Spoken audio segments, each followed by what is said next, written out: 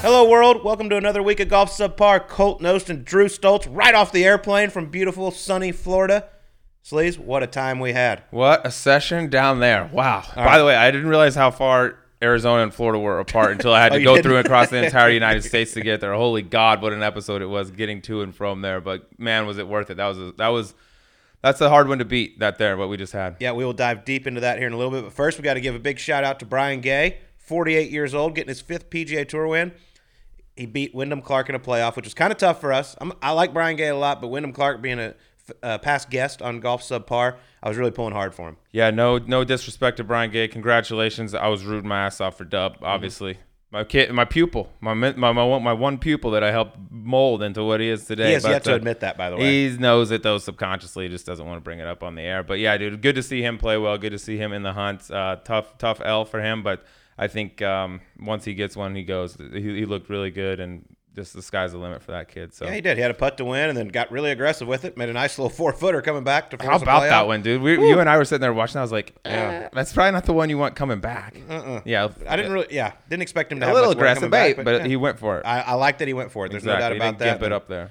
Brian Gay did what Brian Gay does, makes putts. Hits it straight and makes a shitload of putts. That's exactly what he does. So hats off to him. But Sleaze, we just got back from West Palm Beach, Florida. Spent 3 days down there. Played some golf, did some interviews. It was an absolute blast. We had Justin Thomas, Ricky Fowler, Matthew Wolff. Correct. What a time it was. The interviews are great. Those are coming out here soon. But there was some golf played as well. Yes, let's get to this because I'm getting bombarded on Twitter right now, like what happened, all this stuff. So we need to just clear the air, go through it right now. Let's set the whole table for him here. Where were we playing? All of that. Yeah, so we're Friday night. We're at Justin Thomas's house filming. We're going to play golf on Saturday because we had the day off. Our interview with Matthew Wolff wasn't until Sunday. So we're having a couple pops over at JT's house. Ricky's there. We start talking a little bit, get the match going. It ended up being Justin Thomas and myself versus you and Ricky Fowler. Correct. At Grove 23, Michael Jordan's golf course.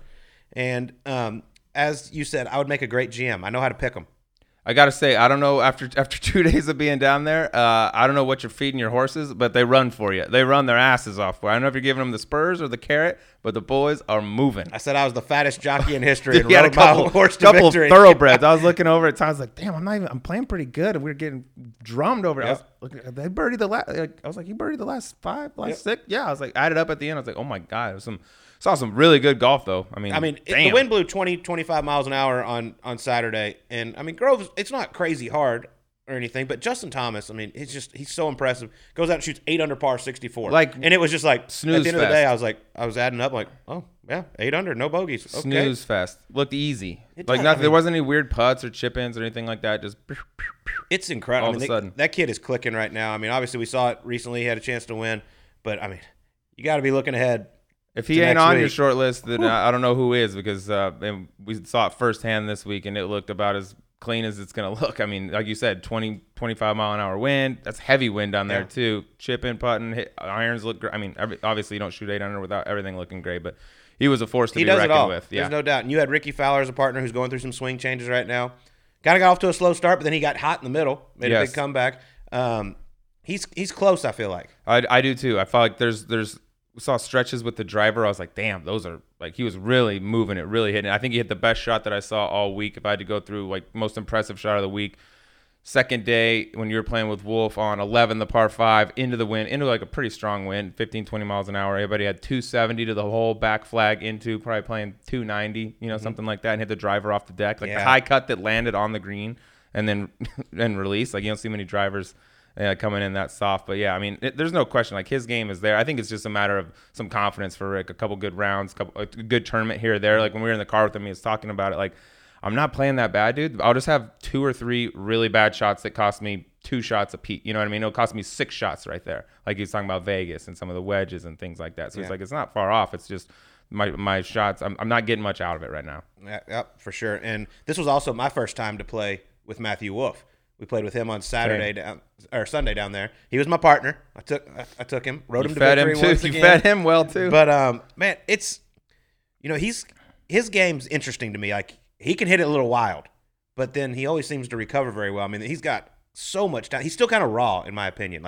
He's going to continue to get better and better and better. Yeah, as he gets refined. You said it best. There's still some shots. He hit a couple crooked drives or whatever, but you can just see the sound of that ball coming off the face is pretty rare. Like there's not many guys I can name where like it's got that heavy hit and it's just up and it's fat and it's a long ways away really quickly. Can hit higher than almost anyone I've seen with the driver at least. And that was the first thing I noticed when I walked onto the range. It was just like, I mean, I'd hit balls with him before and stuff, but I just didn't remember it.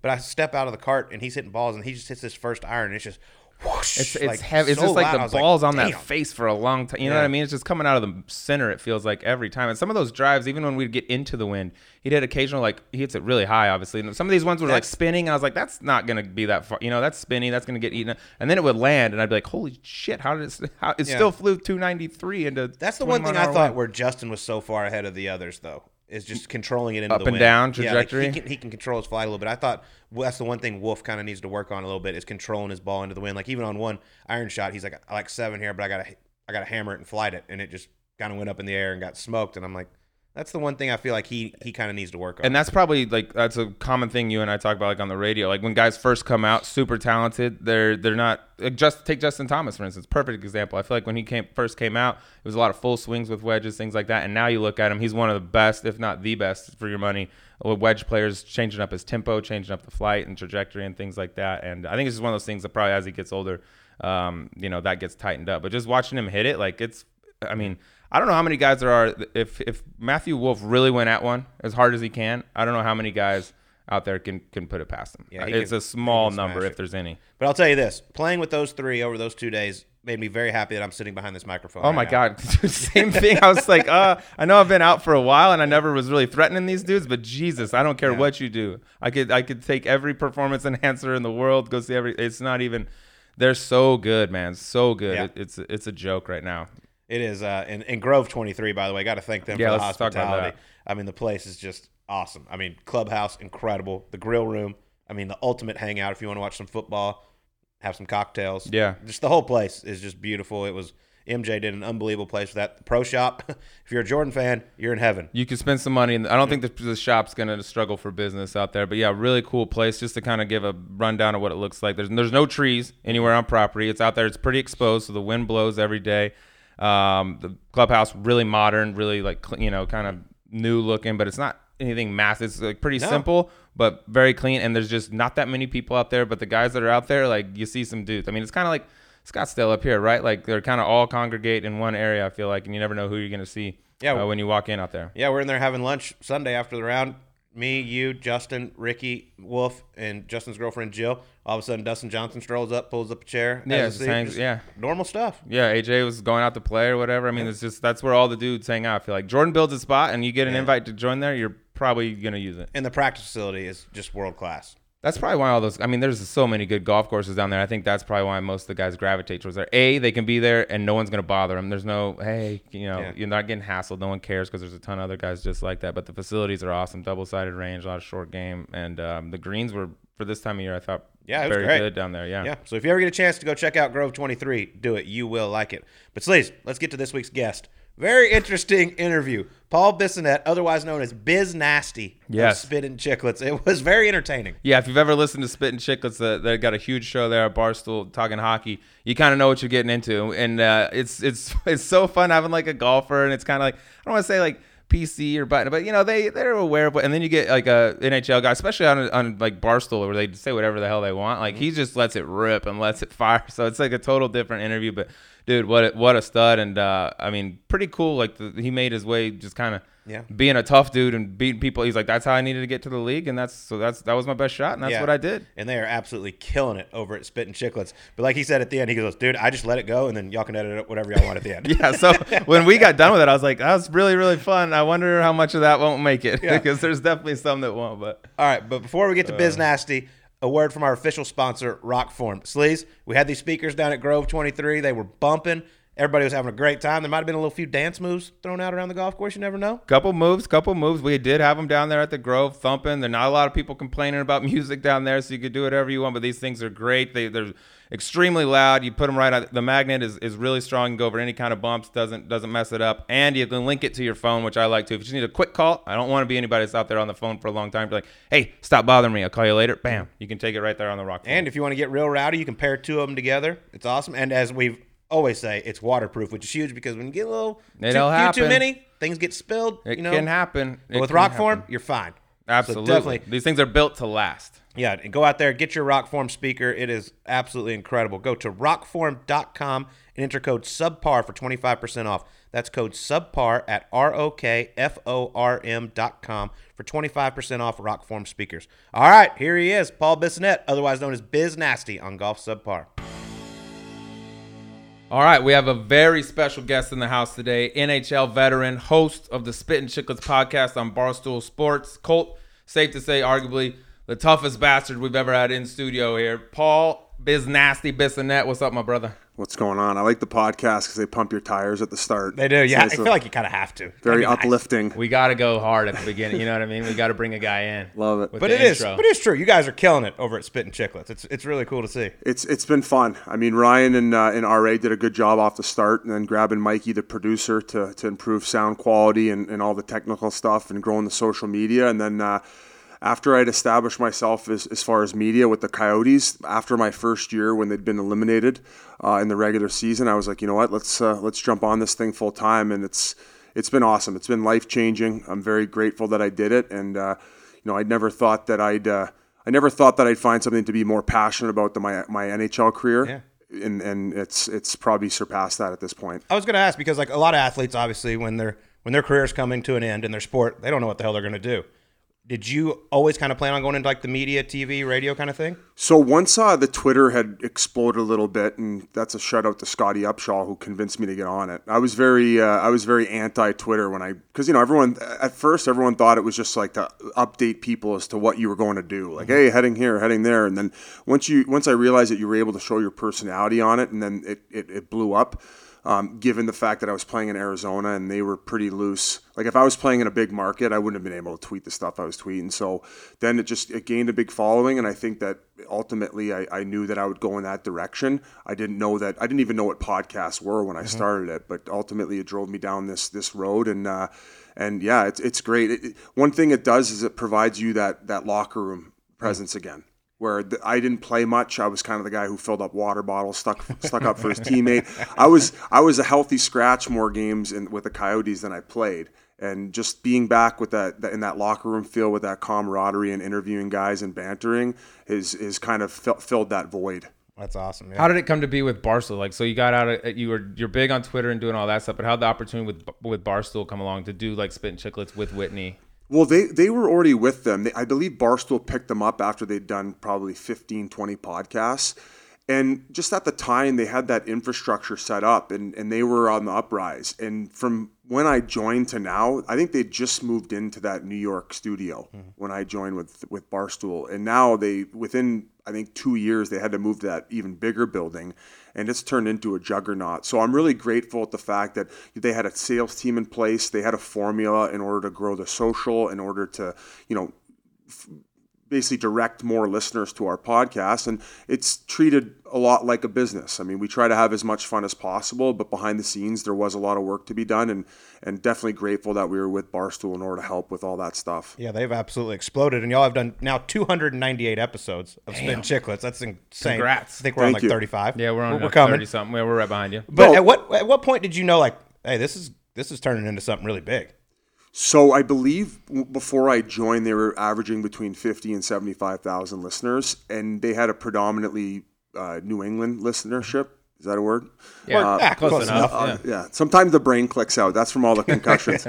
But I had a strong Canadian following. So once I hopped on, and in the time I hopped on, I was still going through my crazy days where, I mean, that I think if people follow the podcast, they've probably heard some of these insane stories. I mean, Shitty Cindy is one of them that I believe Ray Whitney told you to bring up. Yep. I got a girl now, so I got to be careful exactly what I divulge. But if you go back to old episodes and listen, we just got really crazy off the hop. And, things as far as politically correctness have definitely changed a lot over the course of since I've jumped on, and I've kind of altered my line a little bit. But just the explosiveness off the start and how willing I was to tell all these crazy stories, I think is what grew it. And I think before COVID hit, we were getting over 500,000 downloads an episode. Wow.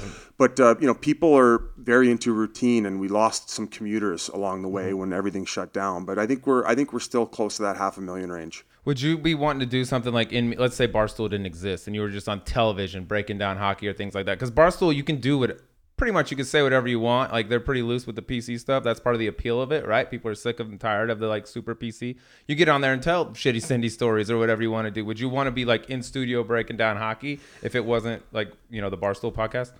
Yeah, I don't think I'm a very polished speaker. Well, at least I don't think so. To go and do that corporate grind where if you say you have to be worried about saying the wrong thing. And I mean, Milbury just went through it, right? He said bunch of guys. He referred to ladies as distractions, which I can't say that on NBC. So they actually kicked him out of the bubble. Yeah. He got pigeon tossed. So I don't really want to have to deal with that stress, and I want to be who I am. And I feel that when you have to pertain to that corporate dollar and the business sense, you have to really stay in your lane, and that's just not me. So the podcast forum was definitely a place that I was grateful for. Yeah, and one of our guests, Jeremy Roenick, was on Spit and Chicklets. Yeah. And the whole thing happened with him, which we've had him on. He's told the whole story. I mean, yeah, it's kind of ridiculous. Friend. He told the story, but like your show is the one he got in trouble for. Was that a shock to you? Like when he said that, were you thinking like, oh, this is going to blow up and he's going to get in trouble? Because it was clearly said in jest. So I don't know how you guys operate when you're podcasting, but I was thinking about the next question, and I remember him saying it, and I made a comment like, "Whoa," like you kind of flirt in that line, especially with today's standards. But it wasn't something that made me think of it after we'd recorded, and we always give people the option to edit whatever they want out of the podcast because we don't want to put guys in a jeopardizing position, and.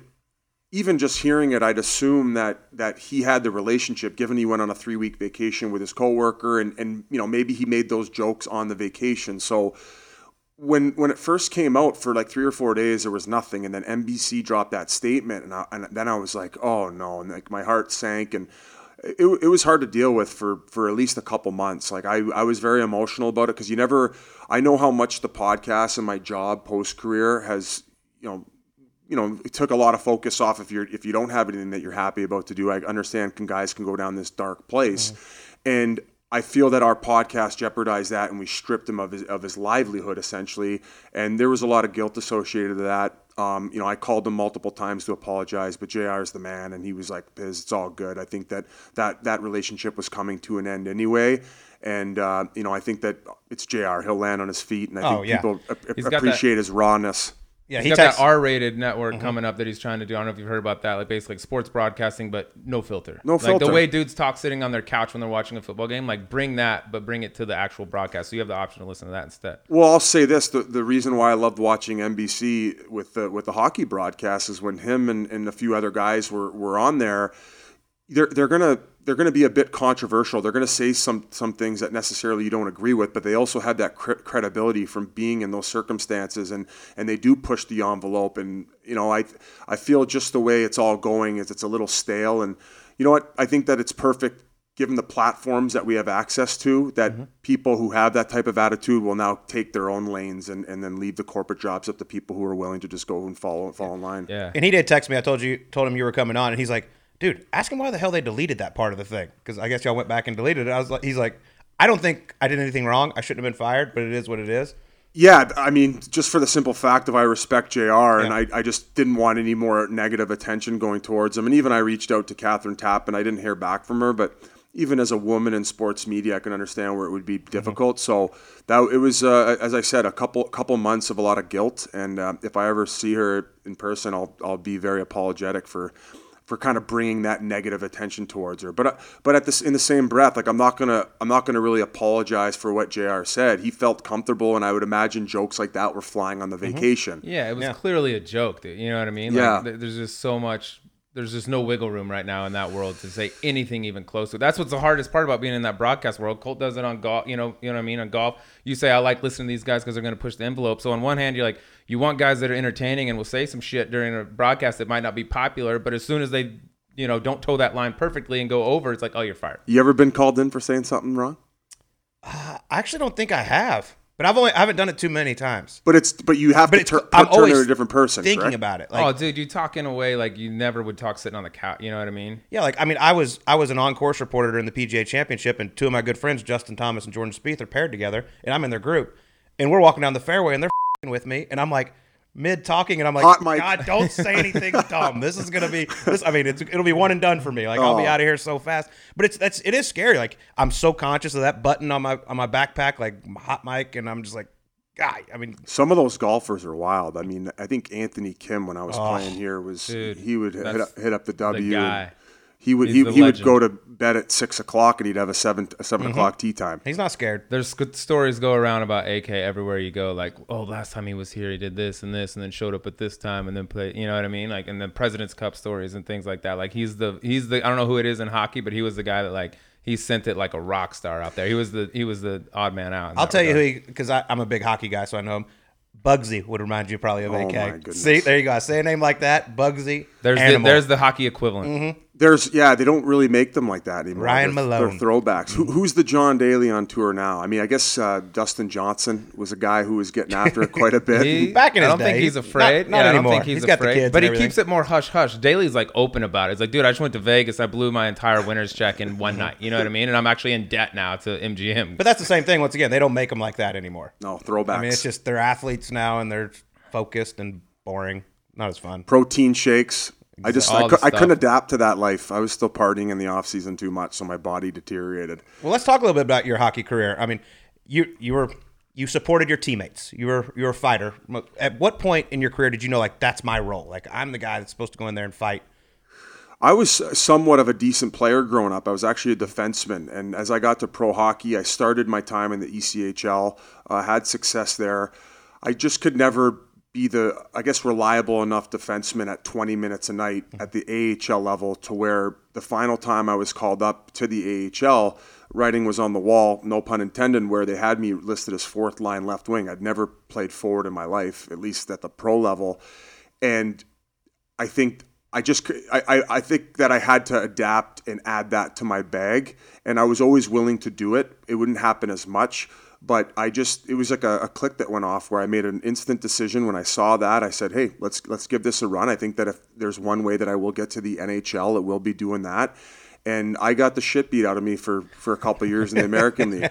I did okay for a guy who wasn't as experienced, but all of a sudden I went from fighting guys who I was playing maybe 20 minutes again every night where you'd have those net front rivalries. Mm-hmm. To where I was fighting the meatheads on the other team. I'd be fighting guys who were taking steroids. And at the AHL level, it came a point in the NHL where they started eliminating like the just one-dimensional goons. So they all got sent down to the American League. So I was stuck fighting these guys. You know, I was getting my nose broken and I was just really out of my league. But ultimately, I took my lickings enough and I was a decent enough player, worked on my skills as a forward where I ended up carving out a 5.5-year NHL career. And I'm grateful for it, and I give that advice to all these young guys coming up. Don't be stubborn in your role. Just adapt. Do what you can in order. It's a hustle. That's exact. It's a straight hustle. You got to find a spot. It's a hustle. How can I get there? I read online that you used to work with some of your teammates, or some of your teammates worked with you when you first started this on like fighting techniques, like in practice. And what makes a good fighter? Like you're going into practice, and some dudes are going to show you, like, here's how you whoop ass. What are they telling you to do? Well, I'll be the first one to say I wasn't like these heavyweights who would just hang on, and all of a sudden they'd be chucking them, and punches would be hitting them, and they wouldn't care. They'd basically going blow for blow. I was a little bit more defensive, but I'd have to probably credit Dennis Bombi, who was a fighter in Wilkes-Barre with the Penguins, for teaching me techniques. And he was a veteran who'd played a little bit in the NHL. And then ultimately willingness. You got to be willing to be able to go out there every night. And after you get your ass kicked, most people will be like, I don't want to keep doing this. And as I said, I think that my first year of the American League when I played forward, I played 59 games. I think I got in 29 fights. Wow. So every other night, like my knuckles were shot to shit. My head would be aching. Like most days, I'd go put my helmet on, and it was like tighter than normal because I'd have all these welts on my head. Hey, coach. Yeah, we just actually had Jeremy Yablonsky on. He played for the Binghamton Senators, and they just had this like dark, gloomy rink. You couldn't get away from anyone. He was running around, and I fought him twice in one game, and he bambied me both times. And It was. Bambi. I love the hockey. Dude, terminology. hockey terminology is. Well, I looked like the Bambi best. out there after I got hit. I was trying to catch my bearings, but They got the best slang, dude. The best. But going back to the hustle is like I was doing it ultimately in hopes that I would be doing it for a larger paycheck, and that ended up working out when I played 15 games with the Penguins the 2009 year, and that was the year they won the cup, and I was up for probably about 25, 30 games. So I got to play with Crosby, with Malkin, and be around these guys, and that's something I'm going to be able to tell my kids one day. Yeah, that's cool. If I say the date October 16th, 2008, does it ring a bell? Maybe a Calder Cup? First ever fight in the NHL. Do you remember who it was against? 2000 what? It said 2008. Was it Oh, wrong? 2008. Jesus. It was on the internet, dude. It's true. It's gotta be true. It's definitely true. It's like I heard 2016 in my head. That's why October I was like, 16th, 2008. my first NHL fight it wasn't against Matt Bradley. Matt was it? Bradley is Oh, correct. geez. Wow, that brain's still working. Don't worry about it. And that was probably my most successful one. It Yeah, was all you docked him to the ground. Yeah, or knocked him to the ice. I threw a punch, I fell down, and I got back up, and there was this big opening, and I don't know if he thought the fight was over, but I just threw a punch. And what was cool about that is playing in Pittsburgh, I think at the time, I mean, the Steelers were good, but they're just so hardcore sports where I knocked him out on the ice. He had to go for repairs. I split his lip open, and at that point, every time I would go out in public, I started getting recognized. So that was kind of like a wow moment for me, and I think that made enough noise where the next year where I was put on waivers because they did have a couple other tough guys and they had a very strong lineup, I got picked up. I got 3 teams put a claim in for me, and that's actually how I ended up in Arizona. Oh, wow, that's incredible. Go ahead. Oh, I just got a question about because Colt follows tons of hockey. I don't follow a ton of hockey, but like I'm very intrigued by like the goon enforcer role. Like, so how does it work? Like, all right, you're the guy that you're gonna protect people. You're gonna get in fights. You got in 29 fights in 59 games or whatever. How does it work? Like, if you're sitting there and somebody hits a dude on your team that's like off limits, does the coach come up to you and be like, "Yo, you got to go drop bombs on this guy right now"? Or when do you know to go in and just wreck on a dude? No, if you're fairly one-dimensional and that's your role, if your willingness and your spunk wears out, I don't think you're going to last long at that level. So usually I knew exactly when I had to go do it, and I think it was my willingness is what ultimately led me to the NHL. Because guys who have done it a while will tell you eventually they lose that luster. They're just kind of fed up with it, and they don't have that natural ability to just like get up and be like, I want to go somebody up. It's hard to keep. I'm losing mine, dude. I had it for a while, but I'm losing it now, bro. You know what I mean? I can only do so many years. Yeah, on the golf course, just dummying guy. Colt, dude, I'm getting sick. Dude, but of it. I've talked to that with Mike Commodore because I mean he fought a lot in his career, yep. And he told me towards the end of his career, it was kind of towards the end of Colton Orr's as well. And he's like, Colton would come over to me every game. And he's like, let's go. And he's like, damn it, I don't want to. No. Like, you're just going to kick the shit out of me. Can we just please That's not do a tough this? role, dude. Yeah. That's brutal. Commodore was actually making some pretty big paychecks, so he didn't necessarily have to fight towards the end. But coaches never really had to tell me. If anything, when I was here, Tip would usually tell me, you don't need to. We don't need that right now. If you're up a goal, we don't want momentum to be lost. And there was actually a case here, and you could probably find it on YouTube. I think we were up 3-1 on Philadelphia, and Jay Rosehill took a run at Shane Doan. And Shane Doan, legendary Phoenix, Arizona Coyote, jersey in the rafters. I'm not sure how they even ended up on the ice together, but he was that enforcer for their team. And rightfully so, when your team was down, you were trying to do anything to possibly get your team going, which would be draw my attention and get a scrap in his case. So I looked at Tip and I said, I don't give a that we're up 3-1. He just took a run at the captain. I'm going this guy right now. And we had a very spirited bout, and then they scored 4 unanswered and we lost. A very So- spirited bout. There's this massive mental momentum shift thing that kind of existed for a while where like if you had the lead, don't fight no matter what. We don't want to give him any reason to get up and get motivated here. And in that case, I had to go. You could see Shane Doan in the clip. Like he came over the bench because we ended up ending the fight right by our bench. And he's like, pat me in the back. He's like, f***ing rights. And the whole building was amped up. So ultimately, it was cool that I stuck up for the captain. But it sucks that after the game, everyone's in the room like. Same in Pittsburgh. Like if someone took a run at Sydney, you're like, nope. That's That's an untouchable, and you just go in and it's immediate. So Eric Goddard, who was a monster, he was the fighter for the Penguins, but because they had Sid and Malkin and all these very valuable young assets, and fighting was still somewhat relevant in the game, I think that's why I was able to make the team at a training camp, which was cool because I'd ran into when I first signed pro, I started drinking a lot. All of a sudden, you're this young guy and you get money, and you're living on your own. And I was hitting the booze pretty hard. I was chasing like crazy, and I kind of just fell off a little bit. I was interested in a lot of the wrong things. So I had this big falling out with the Penguins because I ended up knocking some dude out in a bar fight. Where that's why I was sent to the ECHL the second time. Well. I forgot my train of thought there. Dude, thank God you're a podcast pro. It happens to me all the time. Yeah, that's where the CTE kicks in. But ultimately, I went from being in the ECHL to getting called up and them switching my position to the next year. At the start of the year, I started the year in the NHL. Mm-hmm. So I thought my career was potentially over. I didn't know if another team was going to sign me because it was going to be the end of my entry-level deal, to where Michel Therrien calls me and he says, "Hey, you're starting the season. Call your parents. You've made the NHL." And we actually started the season overseas for the World Premier Games in Sweden.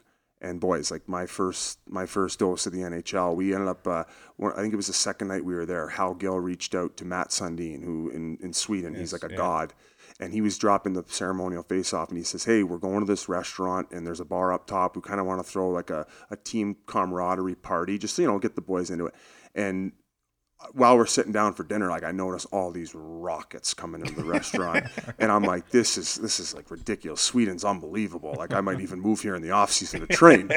And then all of a sudden, the coaches after dinner get up and say, "Have a good night, boys," and they're kind of like patting guys on the shoulder on the way out. And I could smell something was up. And then we moved upstairs, and all those girls that were coming to the restaurant, that's where they'd shifted to. So all of a sudden, it's us and about 50 rockets that Matt Sundin had lined up for all the boys because Hal Gill teed us up, and I ended up getting my first NHL game in Sweden, and I can get used to this. Oh man, this is Did pretty we I was like, I'll fight anybody. Yeah. Did we play the wrong sport, Colt? Yeah. Did that ever happen to you? I don't know Team if you camaraderie if you can't meeting? notice, I'm not really built for hockey. Okay, yeah, I'm just gonna you're stick right. to what I'm good You're at. right. You did You were it. like You the did little it right. the little short stumpy guy in Blades of Steel. Yeah. You got to pick your players. So maybe you could have made it. Nah, I'm good. I'll stick with golf. How often did that happen? You said you knocked a dude out in the bar fight. How often, like, you're known as the enforcer guy? When you go out in Pittsburgh, Phoenix, wherever it was, did people ever try to like, "Oh, there's a dude. I'm gonna go check him"? Yeah, as I grew up, that kind of left me. I think that the stupidity of it and how young you are, and you're just caught up in that lifestyle. And yeah, when you go out in public, even when you're in the American League, you're in this small town where certain guys will challenge you, and eventually you grow up. Similar to like all these crazy sex stories that I had early on. Like I was just fighting and chasing and drinking, and then you get to a certain age and you look back and you're like, how that was a different person. Yeah, I love it. But you mentioned the locker room talk earlier and stuff, and I know you hockey guys, I love to pull pranks on each other and stuff. You obviously have a long season together. Any good ones that come to mind? I was not a good prankster, but there was plenty of good ones. The old school ones were insane, of guys putting guys' cars on blocks. I think it was actually here. Shane Doan was one of the guys had. The stuff when you used to, if you stole money, there was like, if you touched it, it would turn your hands purple. Yeah, Instead of the one that exploded, there was a different version of it. And one of the guys on the team had put that in all the guys' gear. I've heard that. So- we heard that from a base. Was it Cody Ross? No, I thought Ray Whitney told us that. Oh, maybe it was Whitney. Yeah. Yeah, There it might you have go. been Ray Whitney. So all of a sudden the guys get on the ice and they start sweating, and then everybody on the ice is purple. Turns purple. Yeah. And it was a bit of a nightmare for Stan Wilson, who's been the trainer here for, I think, 2,000 or 2,500 games, like long time trainer. And the team had to buy everybody new gear because everybody was purple. Another good one was Brad May used to go get guys keys to their car, take down the sunroof, and then fill the entire car up with popcorn that was left over from the last game. And a couple of the guys had new vehicles, so all this buttery popcorn just coating these brand new leather seats. And yeah, I would have been pissed. When my co-host Ryan Whitney, so there could be some confusion for the listeners when we right throw now. out Whitney, yeah. I played with Ray Whitney, who played 20 years, superstar forward. My co-host is Ryan Whitney, who is a very established defenseman in the NHL. So he was telling stories of like Chris Letang used to get it pretty bad. And he used to get like new Dior dress shoes, and they would nail them to the floor. So he'd go to pick them up, and Perfect. so he every week he was getting his suit messed with, where they sew the pockets to closed, and he couldn't get his car keys. So tons of crazy pranks. Yeah, I saw the one of your old teammates did it to you up in Pittsburgh. It was during the HBO special. He went and cut your laces right before the game. that was Matt Cook, and then they put bubble gum. In the gloves. Double bubble at the end of the glove where it's so thin up there you can't really get it out. So I was almost late for practice. That would have been a big fine.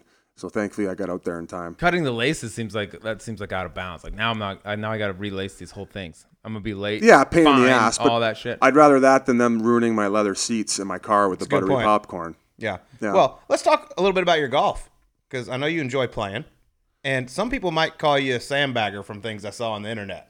This is golf. What's subpar. the index right now? Do you want to clarify that you're not a sandbagger? I'm not a sandbagger. I'm not a very good golfer. I can put some holes together where I'll get the birdie every now and then. I'll probably get like one birdie around, 3 or 4 pars, but there'll be some holes where I have meltdowns. So the backstory to it is we have this content piece we call the Sandbagger Invitational, and now we've created it into this series. And originally, we were going to Halifax to interview Crosby and Nathan MacKinnon. That was going to be the biggest get that our podcast had ever gotten, 2 of the league's biggest superstars. And they're fairly private. And I'm hey, we're going to do an interview, and then we'll even go after, we'll go golfing after, and we'll bring the cameras. And you could tell Sid was like, he didn't want to tell me no, but it wasn't happening. So I'm like, okay, fine, we'll just go golfing. And then they agreed to that. So then I roped them in where I brought the camera around, and we were going to have a golf match where we gave our handicaps. Well, it was a wet course, so we teed up a lot closer than usual. So I gave my handicap based on like we were playing farther back, and I had the front nine of my life. So Nathan MacKinnon and Crosby being very competitive, Nathan MacKinnon more so, was like, this guy's a sandbagger, and he was genuinely pissed. So I'm like, okay, we're going to call this the Sandbagger Invitational. So we ended up beating them. They had to take us out for dinner and a few nice bottles of wine. And ultimately, the entire internet thinks I'm a sandbagger now because I had the front 9 of my life. So I watched that, and I've actually played that golf course and been out in downtown Halifax, and I know Crosby is an absolute god there. God. Okay, so tell me a little bit. Y'all won. You got a free night out. Tell me about a night out with Sidney Crosby in downtown Halifax. He's got his boys that he grew up with. He's a very reserved, calm guy. I think he's got that team around him when he does go out there, which is not very often. He doesn't party a ton because when he does, people are, it's like the paparazzi are out. But I will say the night we went out, it was great. I forget the bars that we went to. His buddy has one. He's going to scald me now for not remembering the name. But, he had about 8 to 10 buddies who came out, and I think they protect him. They keep him in certain areas and really look out for his best interest. And, yeah, it's like hanging out with a celebrity. It's kind of like you're watching the documentary with Jordan, where you're going around with one of the biggest icons in the sport, a guy who carries himself, he's flawless. He doesn't make mistakes. I couldn't imagine balancing what he has in the popularity and being able to probably get away with whatever Anything. you want. Those other guys are around to bury the bodies, I'd imagine, if they had to. Some fall guys. You got to have a couple fall guys. And he's got 8 of them. He's got the big entourage. But even with Nate now, who came on the scene. And it was a very cool experience. It was good to see him lighten up because he's always been. You know what he was like? He was like Tiger Woods when he came into the golf world. Yeah, Tiger Woods is a completely different guy now from what he gives the media, and I think that's. But with now saying that, the media, in the way they are, I feel like they'll take anything and they'll twist it. And you saw that with the Jordan documentary. Yeah. So I understand why these guys live the way they do, and I think that ultimately Crosby has handled his business the way he had to. I tell you is Nate MacKinnon the one, Wyndham? Yes. Clark? We got a buddy on tour, comes on the show, Wyndham Clark. Man He's crush. like man crush city on Nate MacKinnon. It's big time, admitted, open. It's loves him. It's insane. Him and McDavid are 1 and 2 in the NHL, and the way that they're able to move so fast out there with their head up and control the puck as fast as their feet are moving, it doesn't make sense. It's an anomaly. It's something that the hockey world has never seen. Are they going to break Gretzky's records? No, because overall the competition everywhere has gotten so good. Everybody's training. The goalies have gotten far better. Team structure. Everybody's watching video. The overall game has improved and scoring has gone down as a result. But to watch those two guys specifically on the ice night in and night out, it's like going to like the ballet, man. They are so much better than everybody else on the ice, and it'd probably be like watching Jordan in his heyday, or LeBron, I guess now. That's cool. Oh, one more last thing about Sidney Crosby. I played golf with him a few times. Talk about some speed. He can smash it. Does he dude. smoke He it probably like all swings it hockey players? 128. All Like, hockey it's- dudes hit it somewhat far. How about his quads? Dude, it's ridiculous. Bigger than mine? Yeah, just a little bit. Nah, I'll believe it when I see So it. that's I'll how have I to got see it to up know. close. The last time the NHL had their lockout, like 20 of the guys came to Dallas. They trained, and I was living in Dallas at the time. Yep. They had me take them to play golf every day. They would work out in the morning, we'd golf, then go out. I would sleep while they worked out, and then we'd go You play didn't get golf. in All those That's how- You didn't get in on those workouts, dude? Nah. Oh, that's weird. All those rich guys had a nice little tour going. I think they stopped here. They went to Dallas, and they went. I think Vail was another stop that they had, and they had this crew. And actually, I forget who it was. He Stanley Cup champion with Detroit. It wasn't Brad May, but either way, one of the guys. He, you remember how they had the fake ice at the W Scottsdale over yeah. the pool? Yeah. Well, he went and grabbed his skates up in the room, and he like puts them on, and he goes out on the ice, and he's acting like a bender, like he can barely stand up, and like civilians are giving him tips on how to skate, not knowing that this guy's a 3-time Stanley Cup champion. I think it was Dan Cleary actually who was doing That it, is hilarious. and all the boys are just crippled, having a good chuckle at him f***ing around with everybody. I love it. What's your level of celeb like when you go out in like Canada, let's say? Are people recognizing you? Can you go out and not get hassled? Yeah, I mean I would say just because of the podcast and the post career, it's Yeah. definitely popped off. But everybody's really respectful. I mean, Canadians are pretty laid back. Even going in Boston, everybody's really respectful. I think because of a podcast form and it's not like being an actor or like an athlete that you never hear of. Most people who probably come up to you guys, they feel like they know you because Yeah, they're just just like they know you because they're like, this is just a dude being himself. This Yeah, isn't we're- like he's not playing a role in a movie. Yeah, we're just down to earth dudes. So it's sometimes when you're having rough days and you're in your own head about whatever it is, or you're stressed out about whatever it is, it's hard because you want their experience to be a pleasant one, and you want them to go. You don't want them to be like, oh man, that guy was a f***ing asshole. But yeah, it's grown since the podcast and the post career. But as I said, I'm grateful for it. I understand that comes with it, and we're just humans, and I'll interact with anyone. I love that. Especially if I'm on the weed. If I'm on the weed, usually it's the person coming Chatty up Cathy. being like, "All right, dude, like I gotta go," and it's like, "No, talk to me." I just wanted to say hi and get a quick Yeah. picture, weirdo. I love it. Yo, Filing a restraining order on me. can you tell the story? Because I read about it and I thought it was one of the great taunts that I've read about online. When you were playing in the ECHL, East Coast Hockey League, and you got a suspension. I think it's for one game, but it's for a pre-game taunting. You may have been wearing something during a warm-up. Do you remember that? Yeah, I was an idiot, as I mentioned, drinking a lot, This is living this great. crazy lifestyle, and I was, I had a chip to my game, and I said I would fight about 5 to 10 times a year. In the ECHL, I was an all-star, so I was more focused on playing. But Reading, who was our rival, had this Hebert was his last name, and he was just taking runs at me, and we played them quite a bit. So we were playing him in back-to-back games, and in Reading, he kept running me. So I said, "All right, let's go," and I just dummied him. And I think on the way down, he ended up hurting his shoulder too. So the next night we had him at home, and we used to have this belt of the game that we would give out as MVP. So I told the trainer, I said, "Put it on the bench for warm-up." So we go up for warm-up. I do a couple laps. I go grab the belt off the bench, and I stretch at center ice with it. And I said, "Anybody else want a piece?" Yeah. So their coach sends the game tape in, and I ended up getting suspended for a game, and I got a $150 fine. I had to Ooh, that Poor stings, guy. dude. That stings. That's a couple pops later that night. Good thing I was on an AHL deal, but still $150 back then. It's a kick in the nuts because that is a night with the boys, and I had to send in a cashier's check before the next game in order to play. What's the rule that you violated? You can't wear a belt on the ice before a game. I mean, what's the problem? I don't know. There was no written rule. I guess they had to make one after that. The biz nasty rule. Yeah, You just can't being- taunt a dude you just dummied 2 times in 2 games. I got a game suspension, $150 fine for being a and embarrassing the game. Oh, I love it. I loved. I read that. I was like, "That's great." Yeah, Did, it's he, good did, that- did he good come? that we Did he get to come laugh back for about it round now. 3 after that, or no? No, I don't. Weird. I don't think I ever saw him again. I don't know if he was playing with the team anymore. Fair enough. I love it. If you get dummied twice. Well, Biz, one thing that always tends to happen with our guests is, and I don't even know how it comes up, but they always have a great shitting your pants story. Oh, I've We're got a big poop your multiple- pants podcast. Multiple. So I'm going to ask you for your favorite one because I know my favorite of yours from some research, but I want to hear what you got.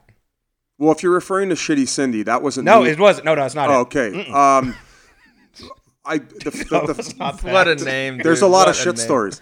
The first time I remember shitting my pants and really, battling through it was when I had a paper route. This is it. This Yeah. is my Yeah, favorite. here we go. Now we're And talking. So, one thing about my parents is, and looking back, I really appreciate, they wanted me to learn the value of $1 and how to get up in the morning. And I think at 11 years old was when I started my paper route. But somebody had already had the route that was around our houses. So I had to drive my bike, at least a couple miles to get to where my route was.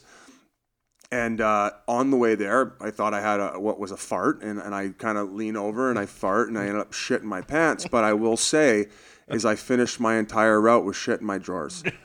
Because I didn't want to drive my bike all the way back and explain to my mom how I had to leave again to go deliver my papers. But the dumbest thing about all of this is when I got home, instead of just throwing out the underwear, I hid them at the bottom of the hamper, assuming that my mom would just throw them in the washer. But it had stunk up the laundry. You don't Like say. a bad That's strategy. how stupid I You could have was. just thrown them into the bushes or something on the way home, I would have thought.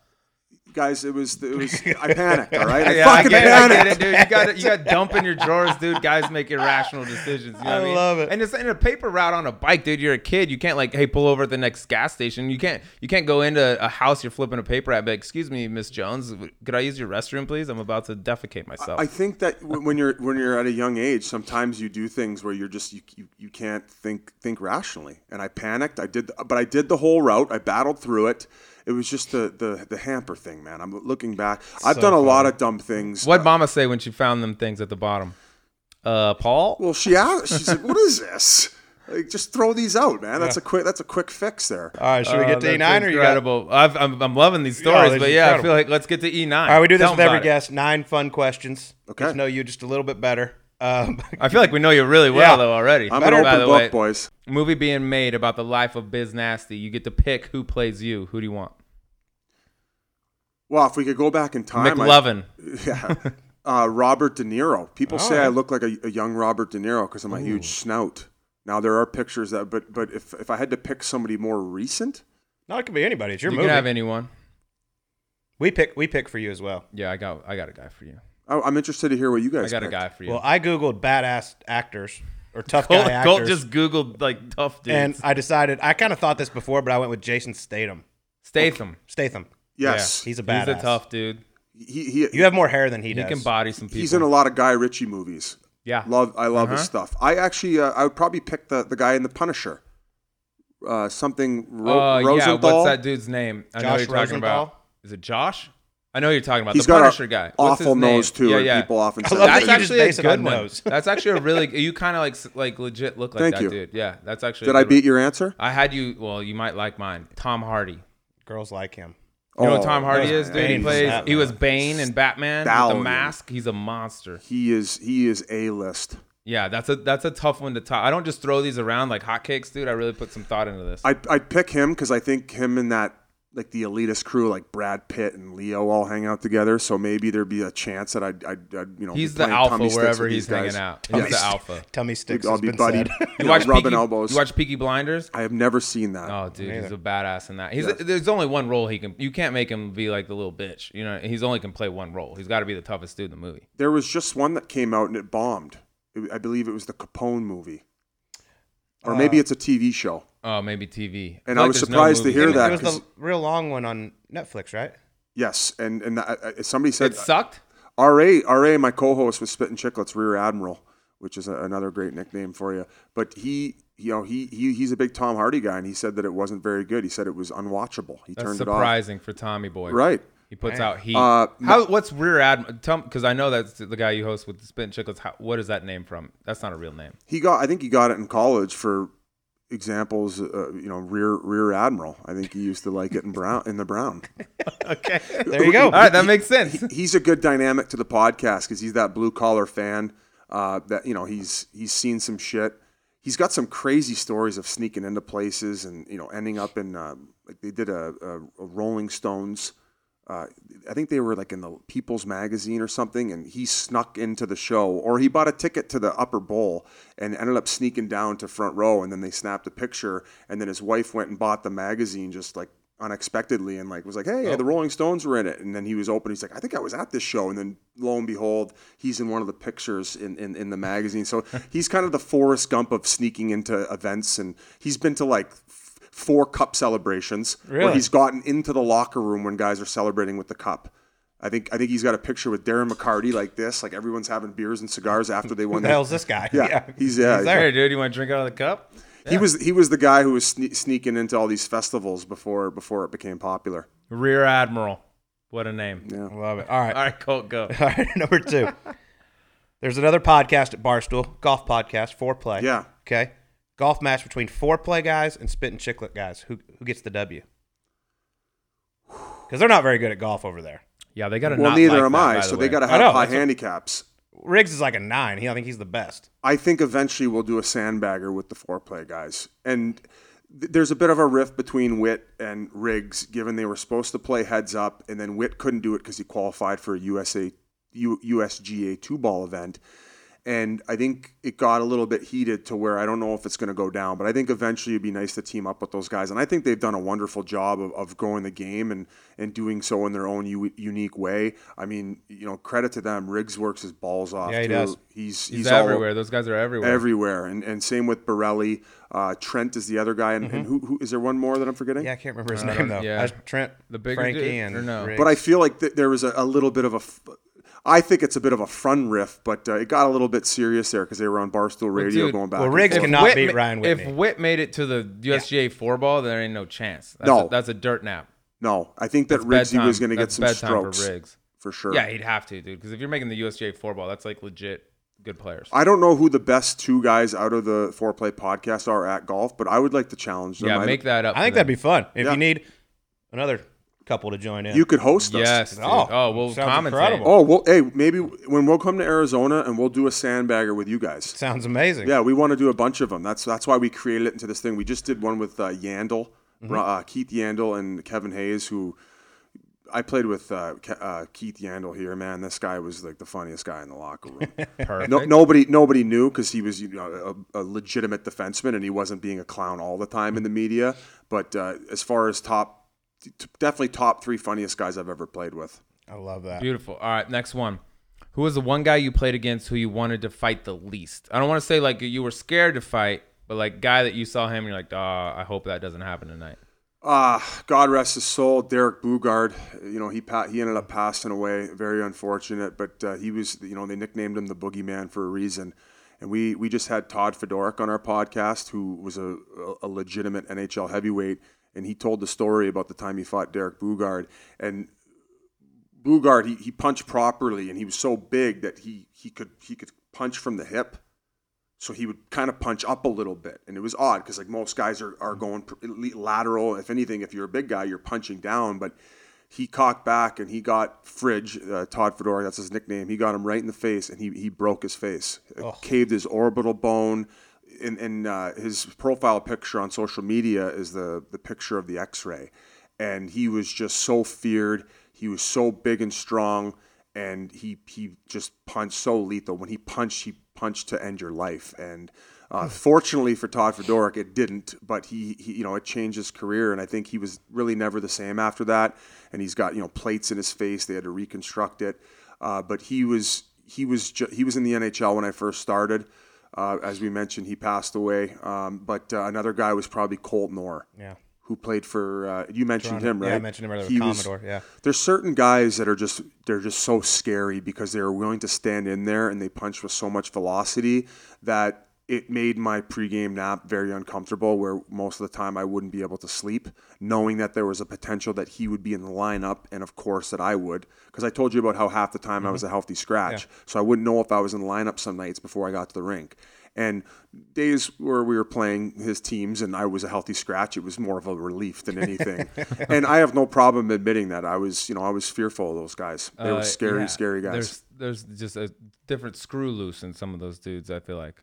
But what's crazy about it, we interviewed Colt Knorr for the Spittin' Chiclets podcast, and these guys off the ice are the nicest guys in the world. Mm-hmm. They wouldn't harm a fly. So it's hard.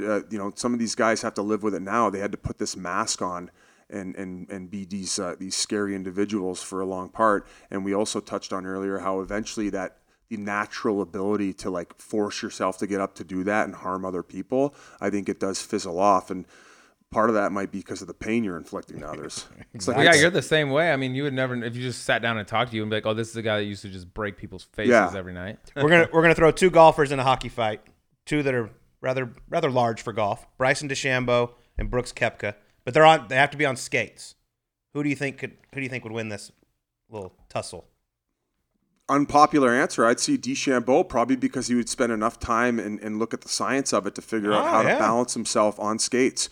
But I love that rivalry and that joshing back and forth. These guys hate each other, right? Is that pretty safe to say? They throw jabs. They I throw don't know jabs. if like hate, but yeah, like they like to stoke the fire a little bit. I think golf needs that. I agree. I think it's great for it. Dude, I don't know, Koepka, at first he kind of rubbed me the wrong way because when he started winning, he started getting very lippy. But before I open my mouth, I usually ask other guys. And Witt said the few times he's brought up good points, like guys playing slow.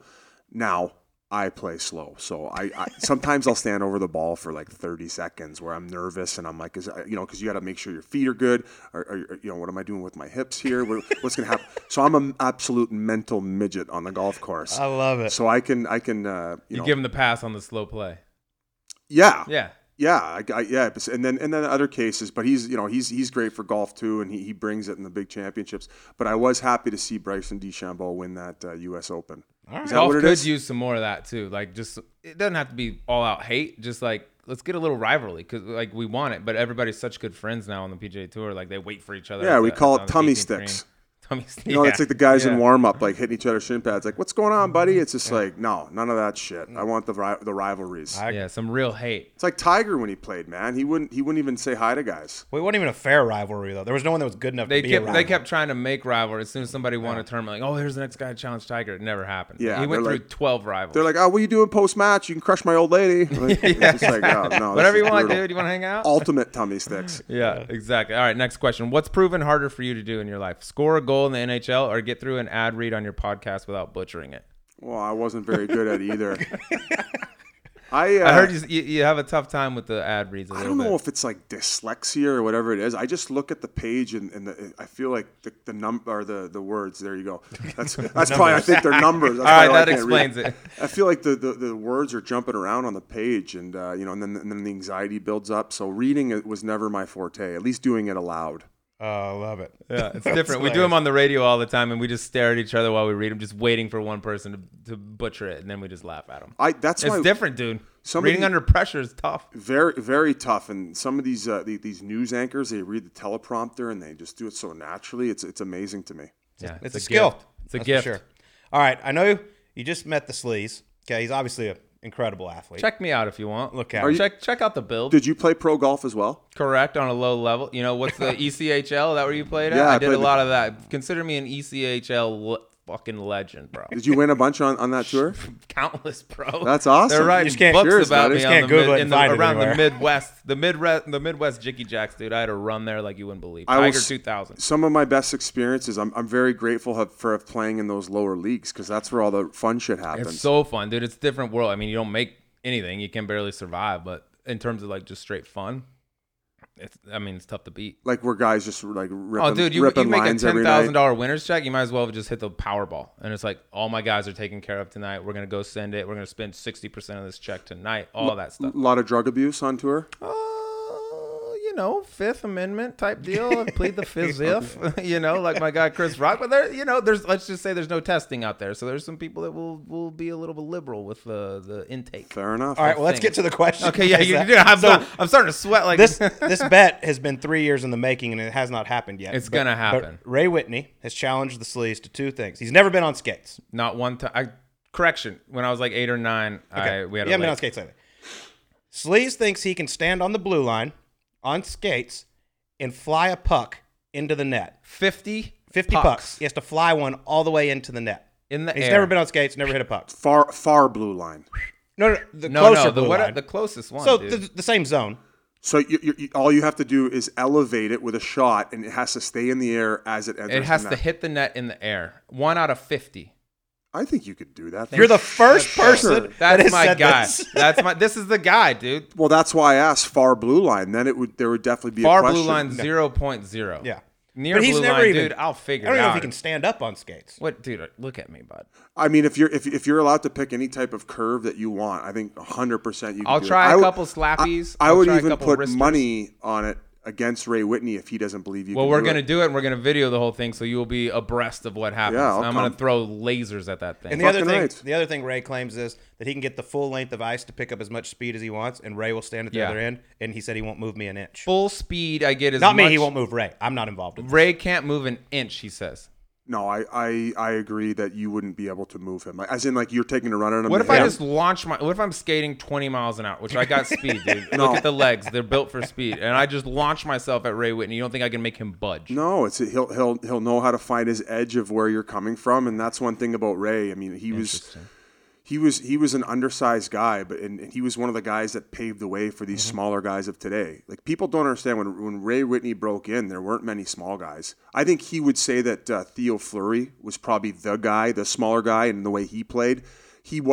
Ray wasn't as crazy of a player and as, you know, running around and hammering guys and yapping, but he could take the abuse, and he found a way. I think he had over 1,100 points in the NHL. So Ray is Played for like 3 decades.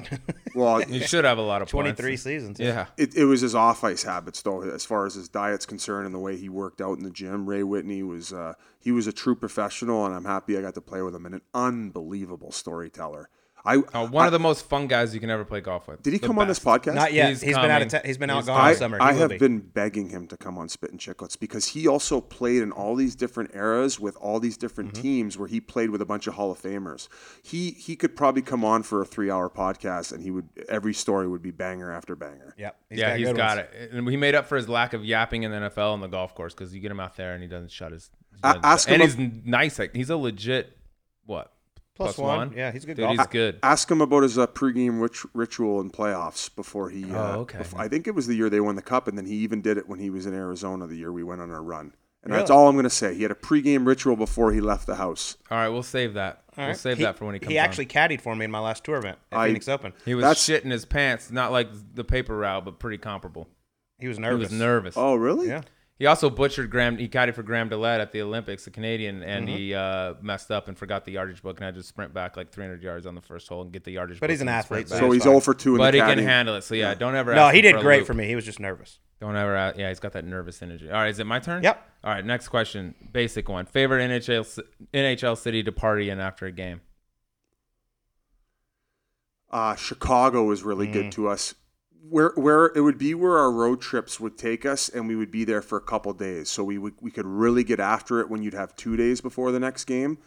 Chicago was where we had my first rookie party, and actually where my good friend Taylor Pyatt, who lives in town here, ended up meeting his future wife at one of the places we ended up going. Nashville was great because we had a lot of older guys my first couple years where, you know, they were professionals. They wouldn't drink as much as us younger guys, but Nashville seemed to be the place that everybody would go out, and we would go out as the full team. Even Donor would be out and maybe even have a couple pops if we were lucky, and you had the live music. And, you know, I really embraced the city of Nashville. It was a blast. As far as like getting after it, I would say LA was top notch. If you went up to Vancouver though, Vancouver or Toronto, if you went there as a hockey player and didn't get laid, you might as well. If you were looking for it, you might as well saw your dick off and hand it in. It didn't matter. I think you're gonna get to every city at some point. Yeah. Yeah. You know what else? Dallas. I did pretty and good there. Tampa's pretty good. If I could pick one though, I would say going to Vancouver was always awesome, and that's probably why I ended up spending my summers there at one point towards the end of my career. I started going there every summer to train and Vancouver's incredible. and crush. All right. Crush. This That one. leads in perfect to This is one's last. kind of tough. Okay. 2 of your buddies, Ryan Whitney, in the rear, Admiral, are drowning in the ocean. You only got one life jacket to save one of them. Who's it going to get thrown Ooh, to? this could cause some dissension. Well, RA can't swim, and we just did a boating excursion, and he went in the water, and Donnie Does had to save him. So I would imagine Whit would have the best chance to survive without one. So I'd probably have to give it to Rear. And that's nothing against Witt. I'm saying there's no way Rear's can't swim. surviving without a life jacket. All right, perfect. But if we're talking from a monetary standpoint, I mean, I think Witt is the great storyteller of our podcast, and I think he's we need him. He's more valuable. He's to the star of the show. He's the we call him the what's her name? Whitney Houston. Oh, Whitney Houston. Because he's Whitney the Cummings. Well, she tells No, her a talks. comic. because he's the diva of the podcast. You know, we got to make sure Witt's happy. Witt, everything good. Just show up and tell the stories, and we're good. We'll do all the rest. He's like Mariah. You Yes. gotta have that bubble bath before. And He's all got a that stuff. rider list this Yeah, long. Yeah, I need Fiji water, but from Fiji. I'm not talking about the bottle. Fly it in. All right, last one, dude. With this, you just touched on it, so this is perfect. You got a nice track record with the ladies, okay? Very well documented. If you could take a run at one current celebrity, who would it be? Yeah, think about this, dude. If my girlfriend listens to this, she's got to be happy that I haven't given it any type of thought as of late. It used to be Scarlett Johansson back in the day, and she's evolved into like a superstar actress too. I just saw that movie Jojo You could Rabbit. take Ryan Reynolds too. Are they still dating? Is that a thing? No, he's with Blake Lively. No, Come on, there man. you go. Good with it. I'm out of my TMZ. Scarlett Joe? Not her now. Okay.